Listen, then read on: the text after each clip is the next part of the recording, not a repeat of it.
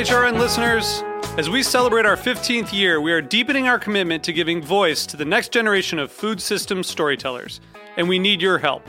Our internship and fellowship programs help activate new possibilities for underrepresented and underestimated young people through experiential journalism, audio engineering, and production training. Through these unique programs, HRN helps food equity stewards build essential workforce readiness skills that expand their potential and foster economic mobility. Please consider supporting these critical programs. And with a minimum donation, you can be entered to win a dinner for two at an amazing restaurant in one of 8 cities and tickets to a concert at a great venue in one of those cities. We have incredible partners across the country who have donated, as they also share our passion for helping to educate the next generation of food systems storytellers. Check out heritageradionetwork.org/15 to donate and enter to win today. That's heritageradionetwork.org/15 to donate and enter to win today. And make sure you donate before March 31st. Thank you. This program is brought to you by Chefs Collaborative, a nonprofit with a mission to inspire, educate, and celebrate chefs and food professionals building a better food system. Change menus, change lives. Learn more at chefscollaborative.org. You're listening to Heritage Radio Network. We're a member-supported food radio network broadcasting over 35 weekly shows live from Bushwick, Brooklyn. Join our hosts as they lead you through the world of craft brewing, behind the scenes of the restaurant industry, inside the battle over school food, and beyond. Find us at heritageradionetwork.org.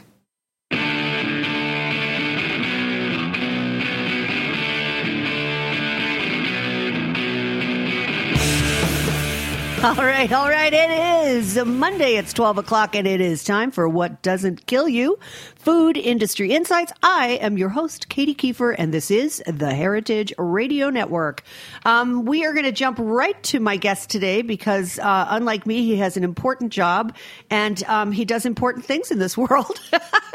And he has an important meeting about 15 minutes before we end this program. So we're going to get right to business with my guest today, Tim Fitzgerald. You may have heard him on this show several times in the past, although it's been quite a while. Tim directs the Impact Division of the Environmental Defense Fund's Fishery Solutions Center, leading its global programs on training, seafood markets, supply chain engagement, and fisheries finance. He is also serving on the board of Ecofish LLC and GulfWild, and is an advisor to Fair Trade USA, the Conservation Alliance for Seafood Solutions. Welcome back to the show, Tim. It's great to have you on. Thanks so much for giving me your time today. Thanks, Katie. I think that's the first time I've been described as an important guy with an important job. My mom would be very proud. Well, you just have to play that in a loop for her over and over. So she gets the picture. You mean your mom does not appreciate what a rock star you are? That's just shameful. She needs to have. You need to give me her number. Well, it's been 15 years, and I'm still not sure she really knows what I do. But it's great to be back with you today. Well, you can go ahead and send me your number, and I'll give her a call and spell it out for her. So, Tim, tell us first of all. Let's talk a little bit about how the fisheries are doing. You and I talked about maybe talking about catch shares and versus tournaments and stuff like that. And I know it's really wonky, but that whole system of catch shares, which I believe was instituted in the 90s, right, under the Magnuson-Stevenson Act.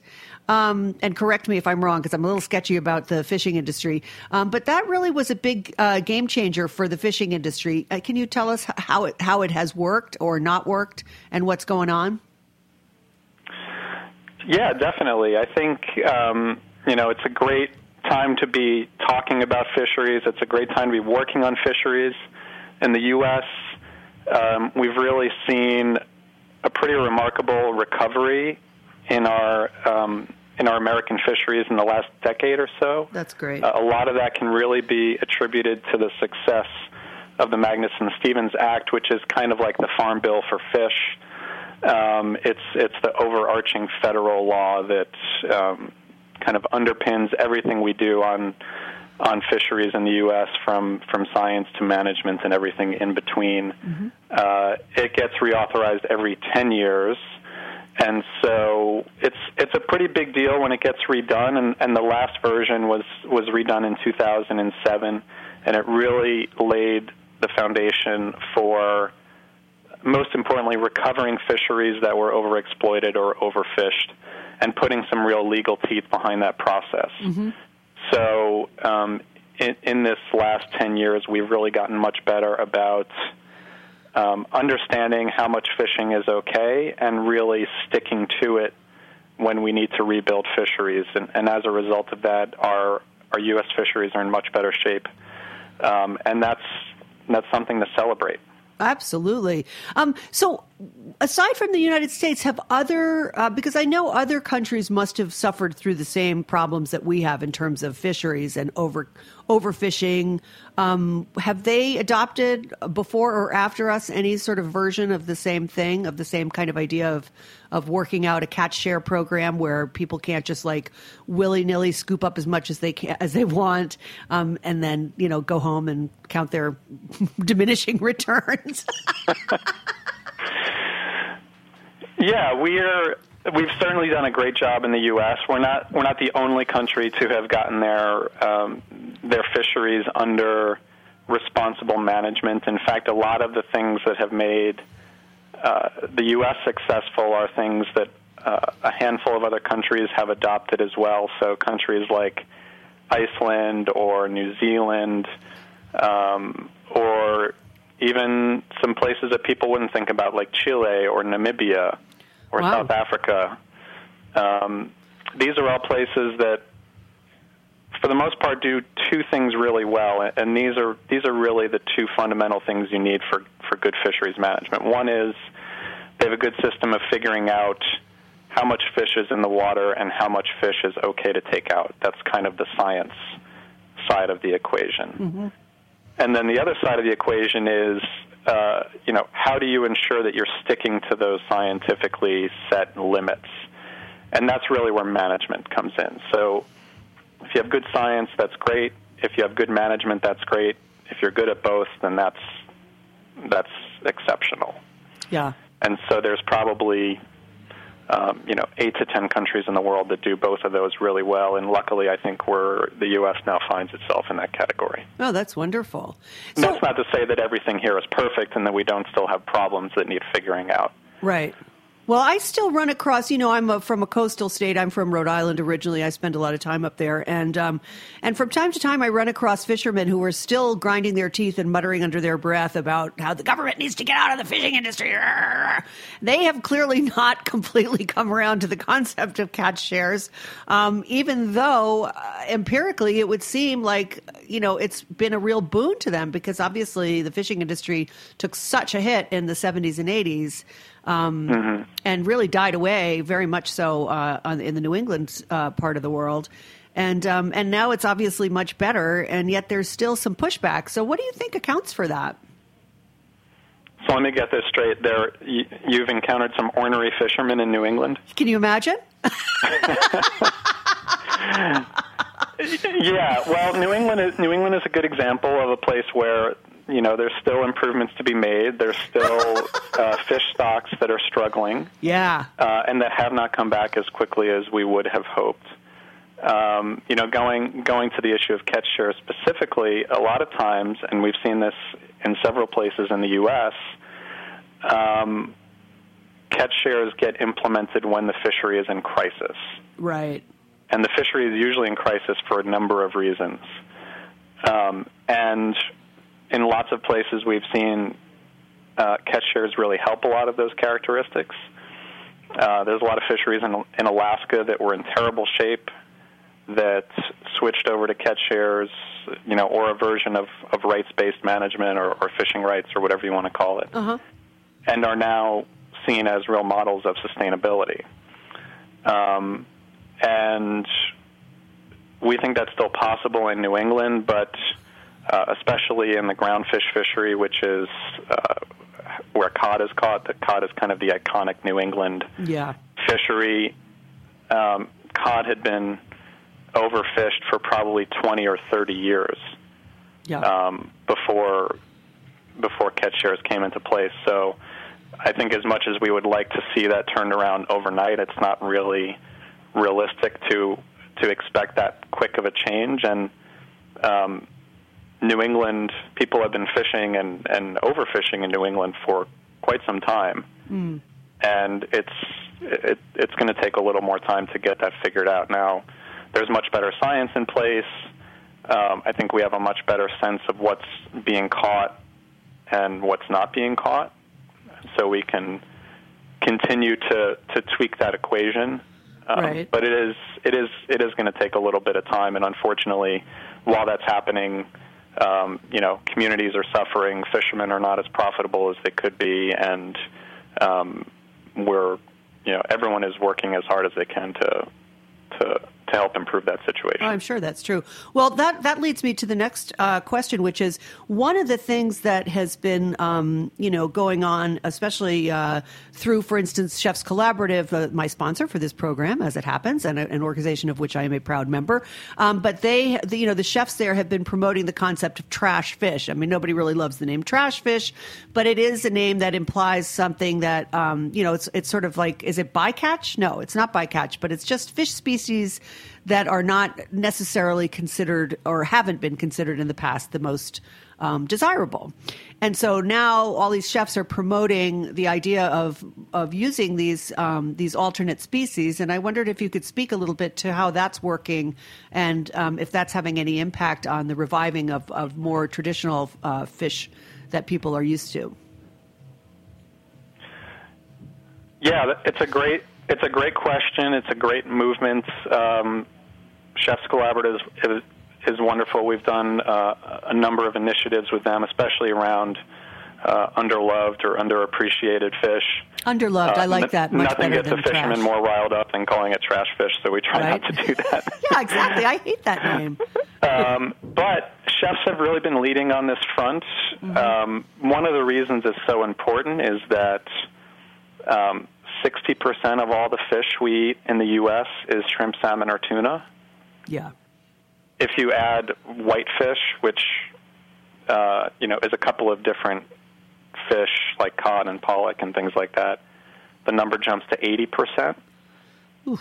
So that makes up just a huge amount of the seafood that is eaten in the United States, and so the remaining 20% is all of the hundreds of other species that we catch commercially or farm commercially in the ocean. And so given how many fisheries there are in the United States, if we want as many of them as possible to be healthy both ecologically and economically, we actually have to broaden our palates and start thinking about ways to bring more types of seafood into our homes and onto our plates. Yeah, I mean, I agree with that, of course, and I'm just wondering why it has been so slow to move out of restaurants and into grocery stores and into fish markets. You know what I mean? Like when I go to a fish market, I still see the same old, same old. I'm not seeing, you know what I mean, though? I'm not seeing a lot of new species. I'm trying to, I don't eat fish, even though I'm a New Englander. I just never developed a taste for it, or maybe I ate too much of it. I don't know. But anyway, you still see the same old stuff, and that there's all these new things coming out like sea robin, or there's something off of the coast of North Carolina that's gotten very popular, like angelfish or something. I don't know what it's called. But, some of these alternative species are not being picked up by the big commercial fish brokers, I guess. Is that what's holding it up from getting it onto people's plates outside of a restaurant setting, do you think? Well, I think those are all contributing factors. Luckily, we have seen very unknown or even undesirable fish kind of make it into the American seafood mainstream, if you will, things like Chilean sea bass and orange roughy and monkfish and all sorts of things. It may have taken a few years, but then all of a sudden, through a combination of factors, did become very popular. So we know it's possible. I think it's just a matter of catching that lightning in a bottle, and there are lots of great regional campaigns around the country focusing on a couple of different species. We have a program at EDF called Eat These Fish, which is a celebration of 12 different fish from around the country that are both well-managed, kind of caught at or even under sustainable levels, but just haven't really been the focus of a lot of regional or national attention. And so we're hoping through Eat These Fish and lots of other groups have similar campaigns that we can get some more sustainable local fish out into the marketplace, and whether that's through food service or restaurants or grocery stores or what have you, just get more people eating more locally, which is hard to do in fish. But the good news is there's plenty of great options from around the country to pick from. So if you were in New England and you wanted to have, say you wanted to have, isn't Chilean sea bass like off the list now? Like you're not supposed to, or say you wanted to have bluefin tuna. Okay, that's off the list. We all know that. Right, what no would you have? Tuna. Yeah, what would you have instead? I mean, like, how do people understand? Like, oh, I was looking for halibut, but I can't get halibut, so I should have. Is there a sort of an equivalency chart for consumers? Because I think part of the difficulty of introducing new species to a consumer palate is they don't know what it's going to be like. So if I wanted to have this, but I can't, what's going to be the closest thing to it? And I'm wondering if there's any initiative in that sort of consumer education bubble there that would help people embrace new species without necessarily having to go through that long, steep learning curve of trying it in restaurants or whatever. Yeah, definitely. We try very hard to do that on Eat These Fish, especially since in a lot of the fisheries that are profiled, the healthy ones have kind of been overlooked because so much attention has been placed on the overexploited ones. Right.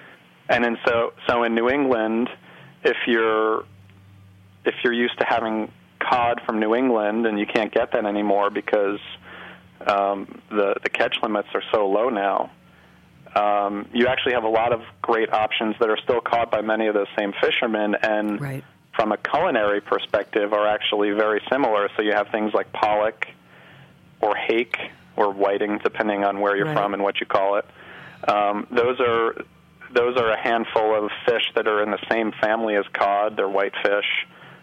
You can use them in a lot of the same recipes that are very abundant and that are probably going to be really critical to keeping those fishermen in business while they're not able to catch things like cod. Right. So Eat These Fish has a bunch of that information.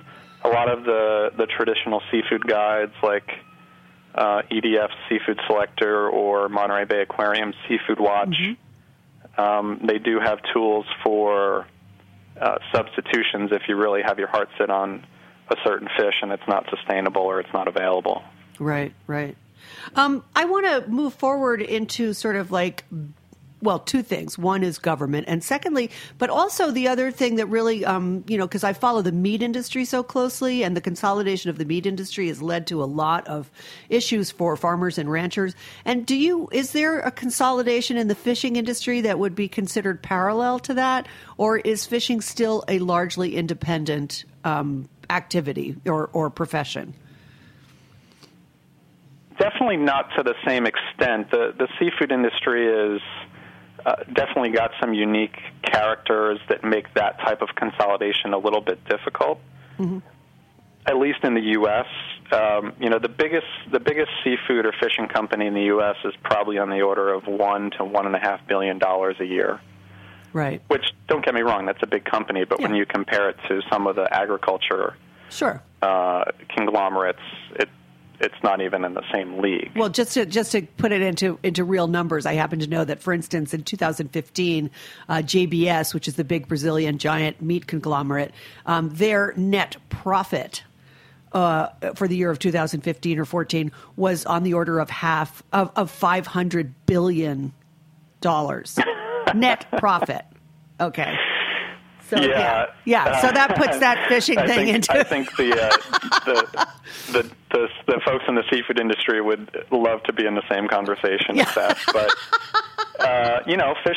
fishing is expensive, and I think the supply chains are definitely much more compartmentalized than you see in big ag. So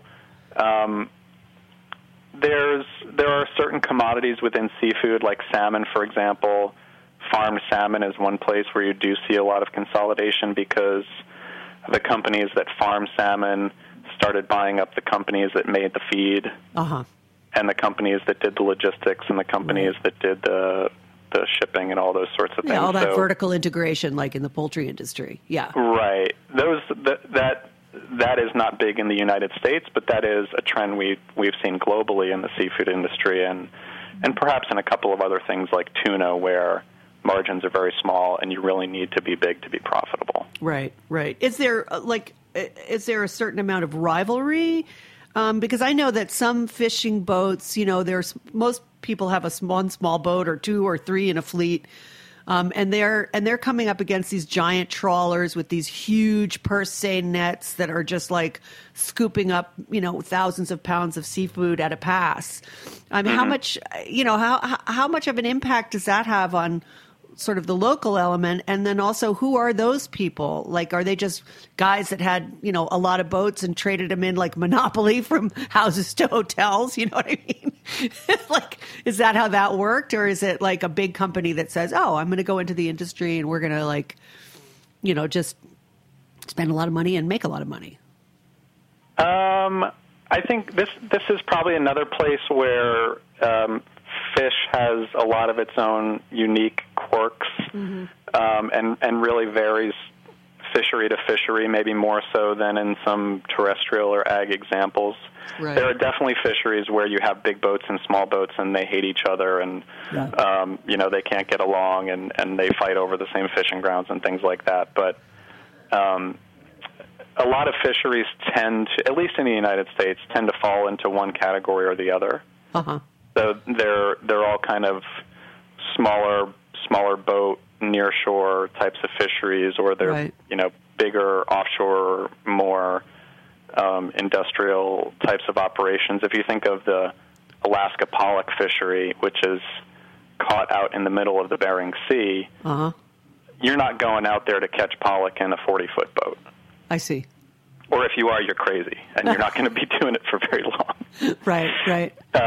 And given that fishery is allowed to catch something on the order of 3 billion pounds of fish a year. Wow. And depending on the year and what happens with El Nino is often the biggest fishery in the world. That, just by its nature has to be a fishery that's prosecuted by larger boats. Sure. And bigger operations.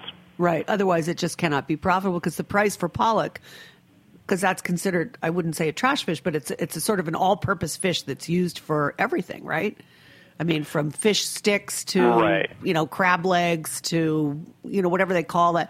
Like they put it into sushi. I mean, it's kind of like they dye it and make it look like crab and all that stuff. Right. Yeah. It's used in everything. And it's a great example of, sustainable seafood does not have to be expensive seafood. Mm-hmm. That is a very widely used, very affordable seafood that was one of the first that was certified by the Marine Stewardship Council. So it's a really interesting example, and if you contrast it with something like red snapper in the Gulf of Mexico, which has made a lot of sustainability progress over the last 8 to 10 years. Yeah. I think the biggest boat in that fishery is probably 75 feet. Wow. And a lot of them are, probably in the 40 to 60 range, and they're catching fish a couple hooks at a time, and I think, even though it gets a lot of attention, I would still consider it a very kind of small-scale fishery. Oh, yeah, absolutely. I don't want to stay too long talking about pollock, but does it reproduce incredibly fast, and that's why you can take 300, hundreds of billions or whatever it is, however many pounds you said a year out of the ocean? I mean, it must reproduce like, I don't know, like mice. Yeah, pollock is, especially in Alaska where, again, being the biggest fishery, they They spend a lot of money on the science. They spend a lot of money on enforcement. They know that they have a really good thing going, and they don't want to mess it up. And so they know through surveys, through all kinds of statistical methods, probably more so than almost any fishery in the world, exactly how much fish is out there to be caught, or out there, and then what proportion of that they can be catching sustainably. Right. And they have it down to a very exact science. And Alaska also does this very interesting thing where they cap the total amount of ground fish, which is pollock and cod and halibut and all that stuff that lives near the ocean floor. They set an annual cap of 2 million tons every year. Oh, wow. Even if the sustainability limits for each individual fishery add up to more than that. Uh-huh.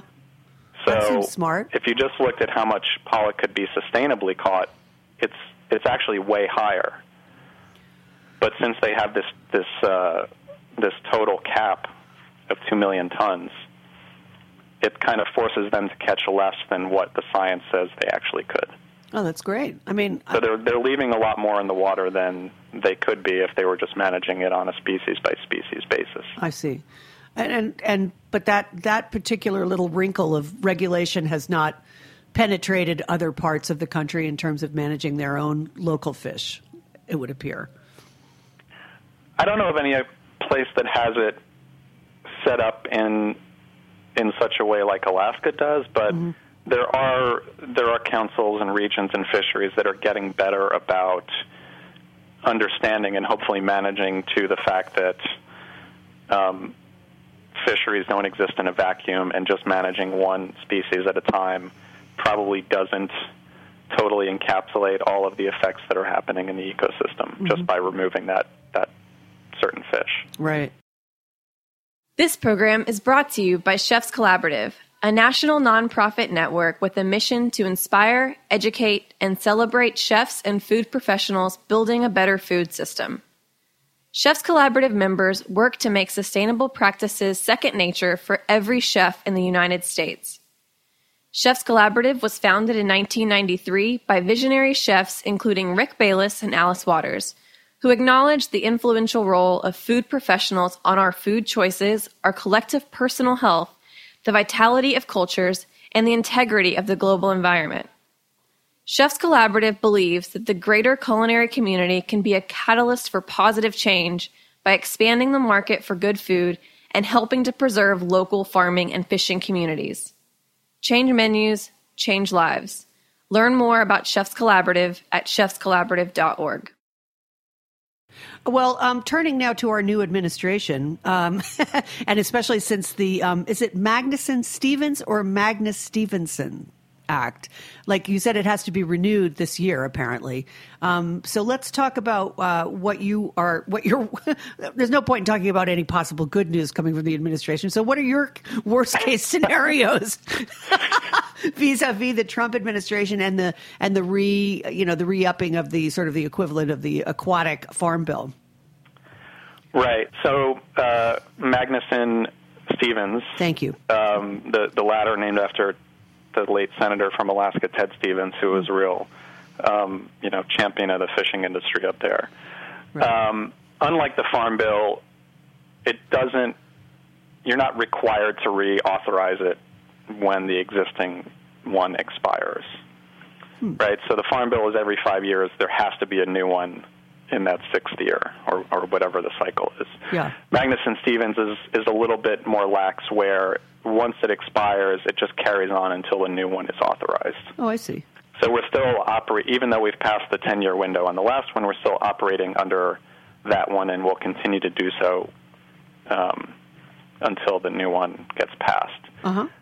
There's a lot of, I'm not a very astute political operative, but there's a lot of theories about, whether we should or should not try to reauthorize Magnuson in this type of political environment. The good news about fish is that maybe compared to other environmental or food issues, it's pretty bipartisan. And we also have the added benefit of having a lot of success stories in hand and having a lot of the tools at our disposal to do fisheries right. Uh-huh. And that makes it much easier to get allies on both sides of the aisle. So everybody wants successful, profitable, sustainable commercial fisheries. Once we have them, people are much better champions of protecting them, especially when they're happening in their own backyards. So that's encouraging. Yeah, I think, again, maybe more so than some other issues that we're facing right now, that gives us a little bit of hope. We know from the previous Congress and now again in the new Congress that there are going to be bills to reauthorize Magnuson. Although there are a lot of fisheries that are enjoying the success under new and better management, there are still fisheries that we haven't gotten right yet, and where fishermen and stakeholders in those places are not terribly happy about the current state of play. Mm. And so they're going to push their representatives to potentially undermine a lot of the conservation provisions in the Magnuson Act that, although we've made some tough decisions to get here, we have benefited in many cases from them. So I think, like we saw in the last Congress, and we will most likely see again in this Congress, those things about rebuilding timelines, about having legal requirements to stick to them, those are the things that are going to be most prominently in the crosshairs for the stakeholder groups that really want to get a new Magnuson Act, one that's more favorable to easing short-term economic burdens and things of that nature. Well, would that include also, messing with the catch share program? And also, I'm wondering how much when the administration says that it wants to dismantle essentially the EPA, that would include elements that have an impact on the oceans, I would imagine. And so, how much, are the people who are supporting fisheries or supporting Magnuson, are they going to let that happen, or are they going to sort of support the idea of acknowledging climate change and its impact on oceans and thus on fisheries? Did I make sense with that question?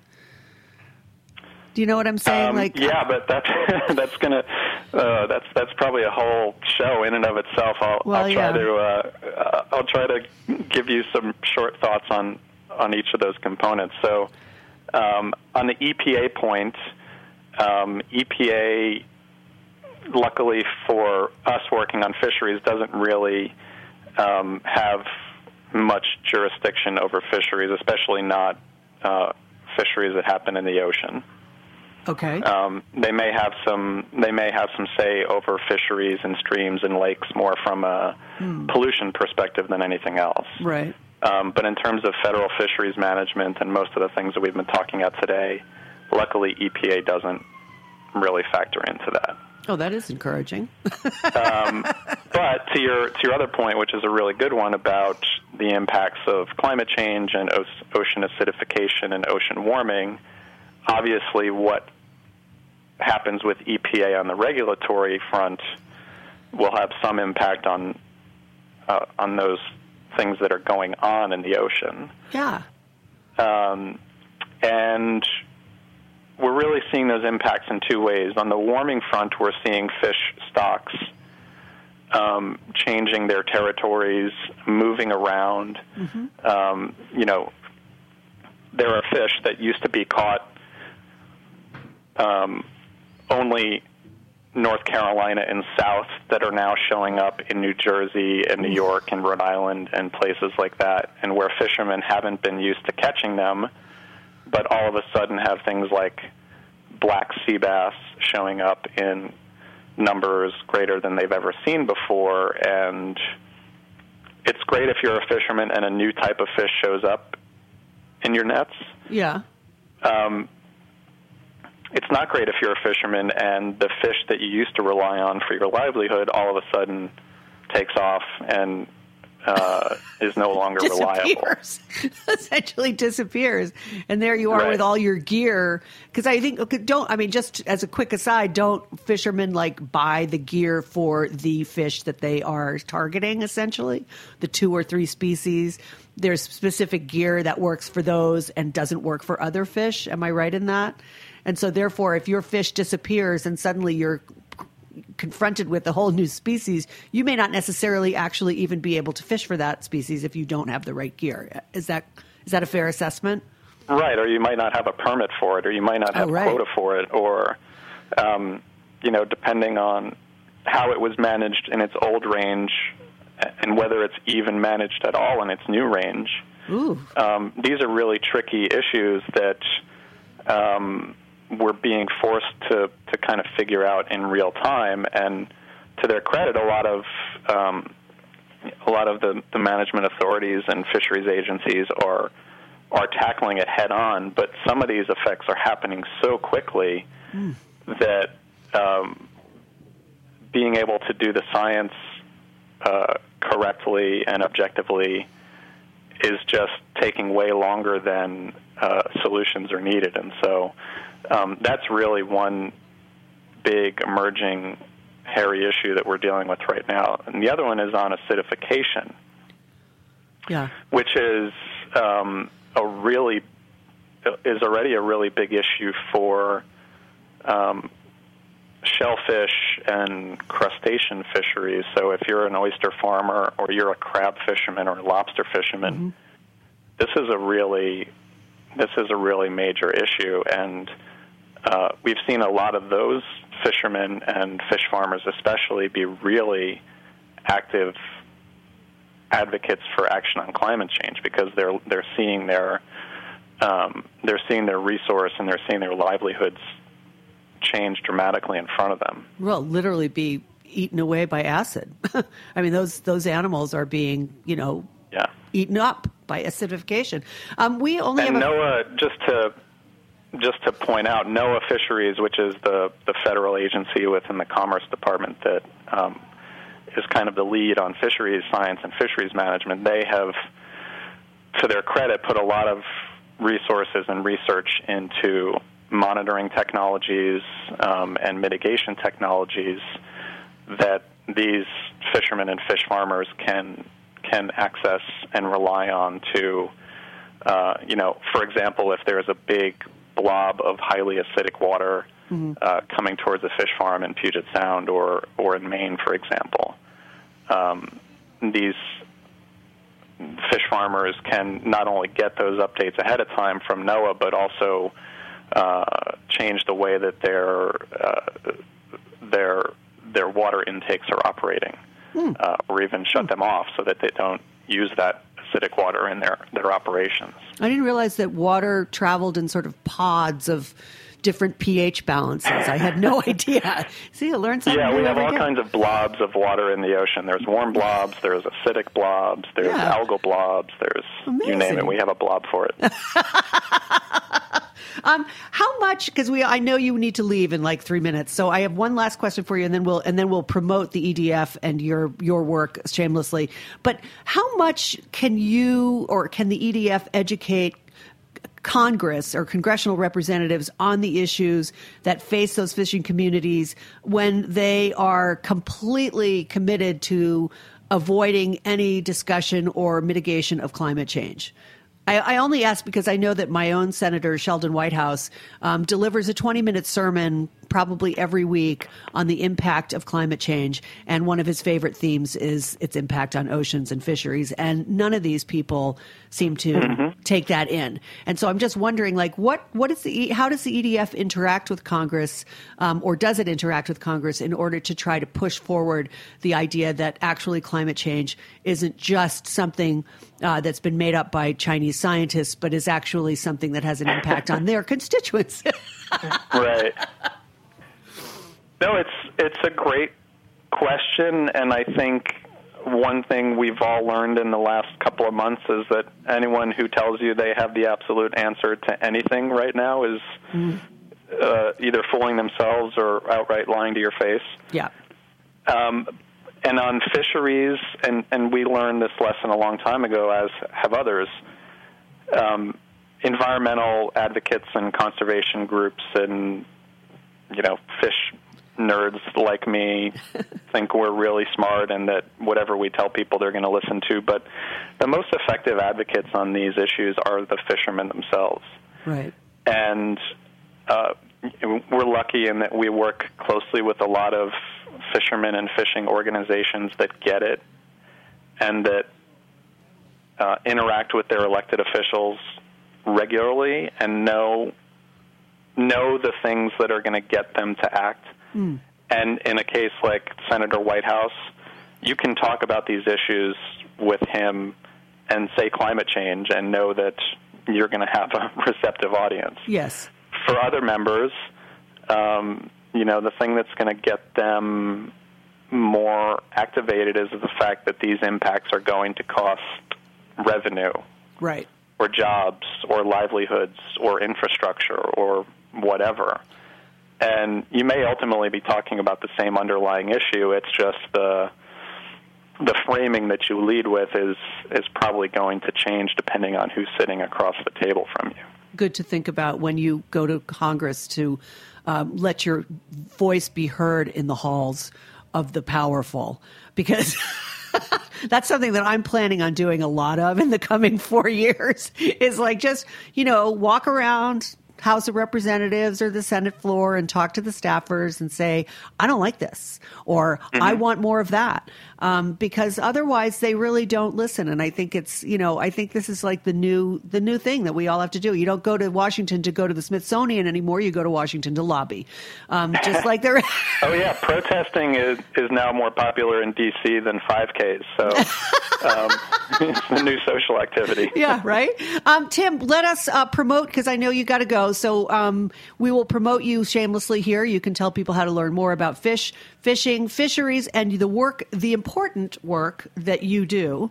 So give them the heads up on all of that stuff. Where do they go to learn more about fisheries management and what you're doing with the industry? Yeah, probably the best place is edf.org/oceans. And for some of the seafood stuff that we were talking about before, eatthesefish.com. Eatthesefish.com. Take notes, people. All right. Thanks so much, Tim. I really appreciate you taking the time out of your busy day to join me. I hope you'll come back soon. Let's talk again, like sometime in the summer, and sort of review what's going on, as the administration unfolds.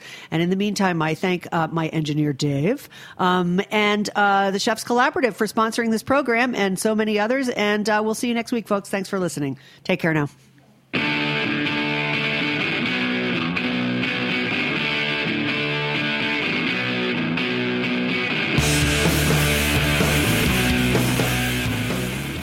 Thanks for listening to Heritage Radio Network, food radio supported by you. For our freshest content and to hear about exclusive events, subscribe to our newsletter. Enter your email at the bottom of our website, heritageradionetwork.org. Connect with us on Facebook, Instagram, and Twitter at heritage_radio. Heritage Radio Network is a nonprofit organization driving conversations to make the world a better, fairer, more delicious place. And we couldn't do it without support from listeners like you. Want to be a part of the food world's most innovative community? Rate the shows you like, tell your friends, and please join our community by becoming a member. Just click on the beating heart at the top right of our homepage. Thanks for listening.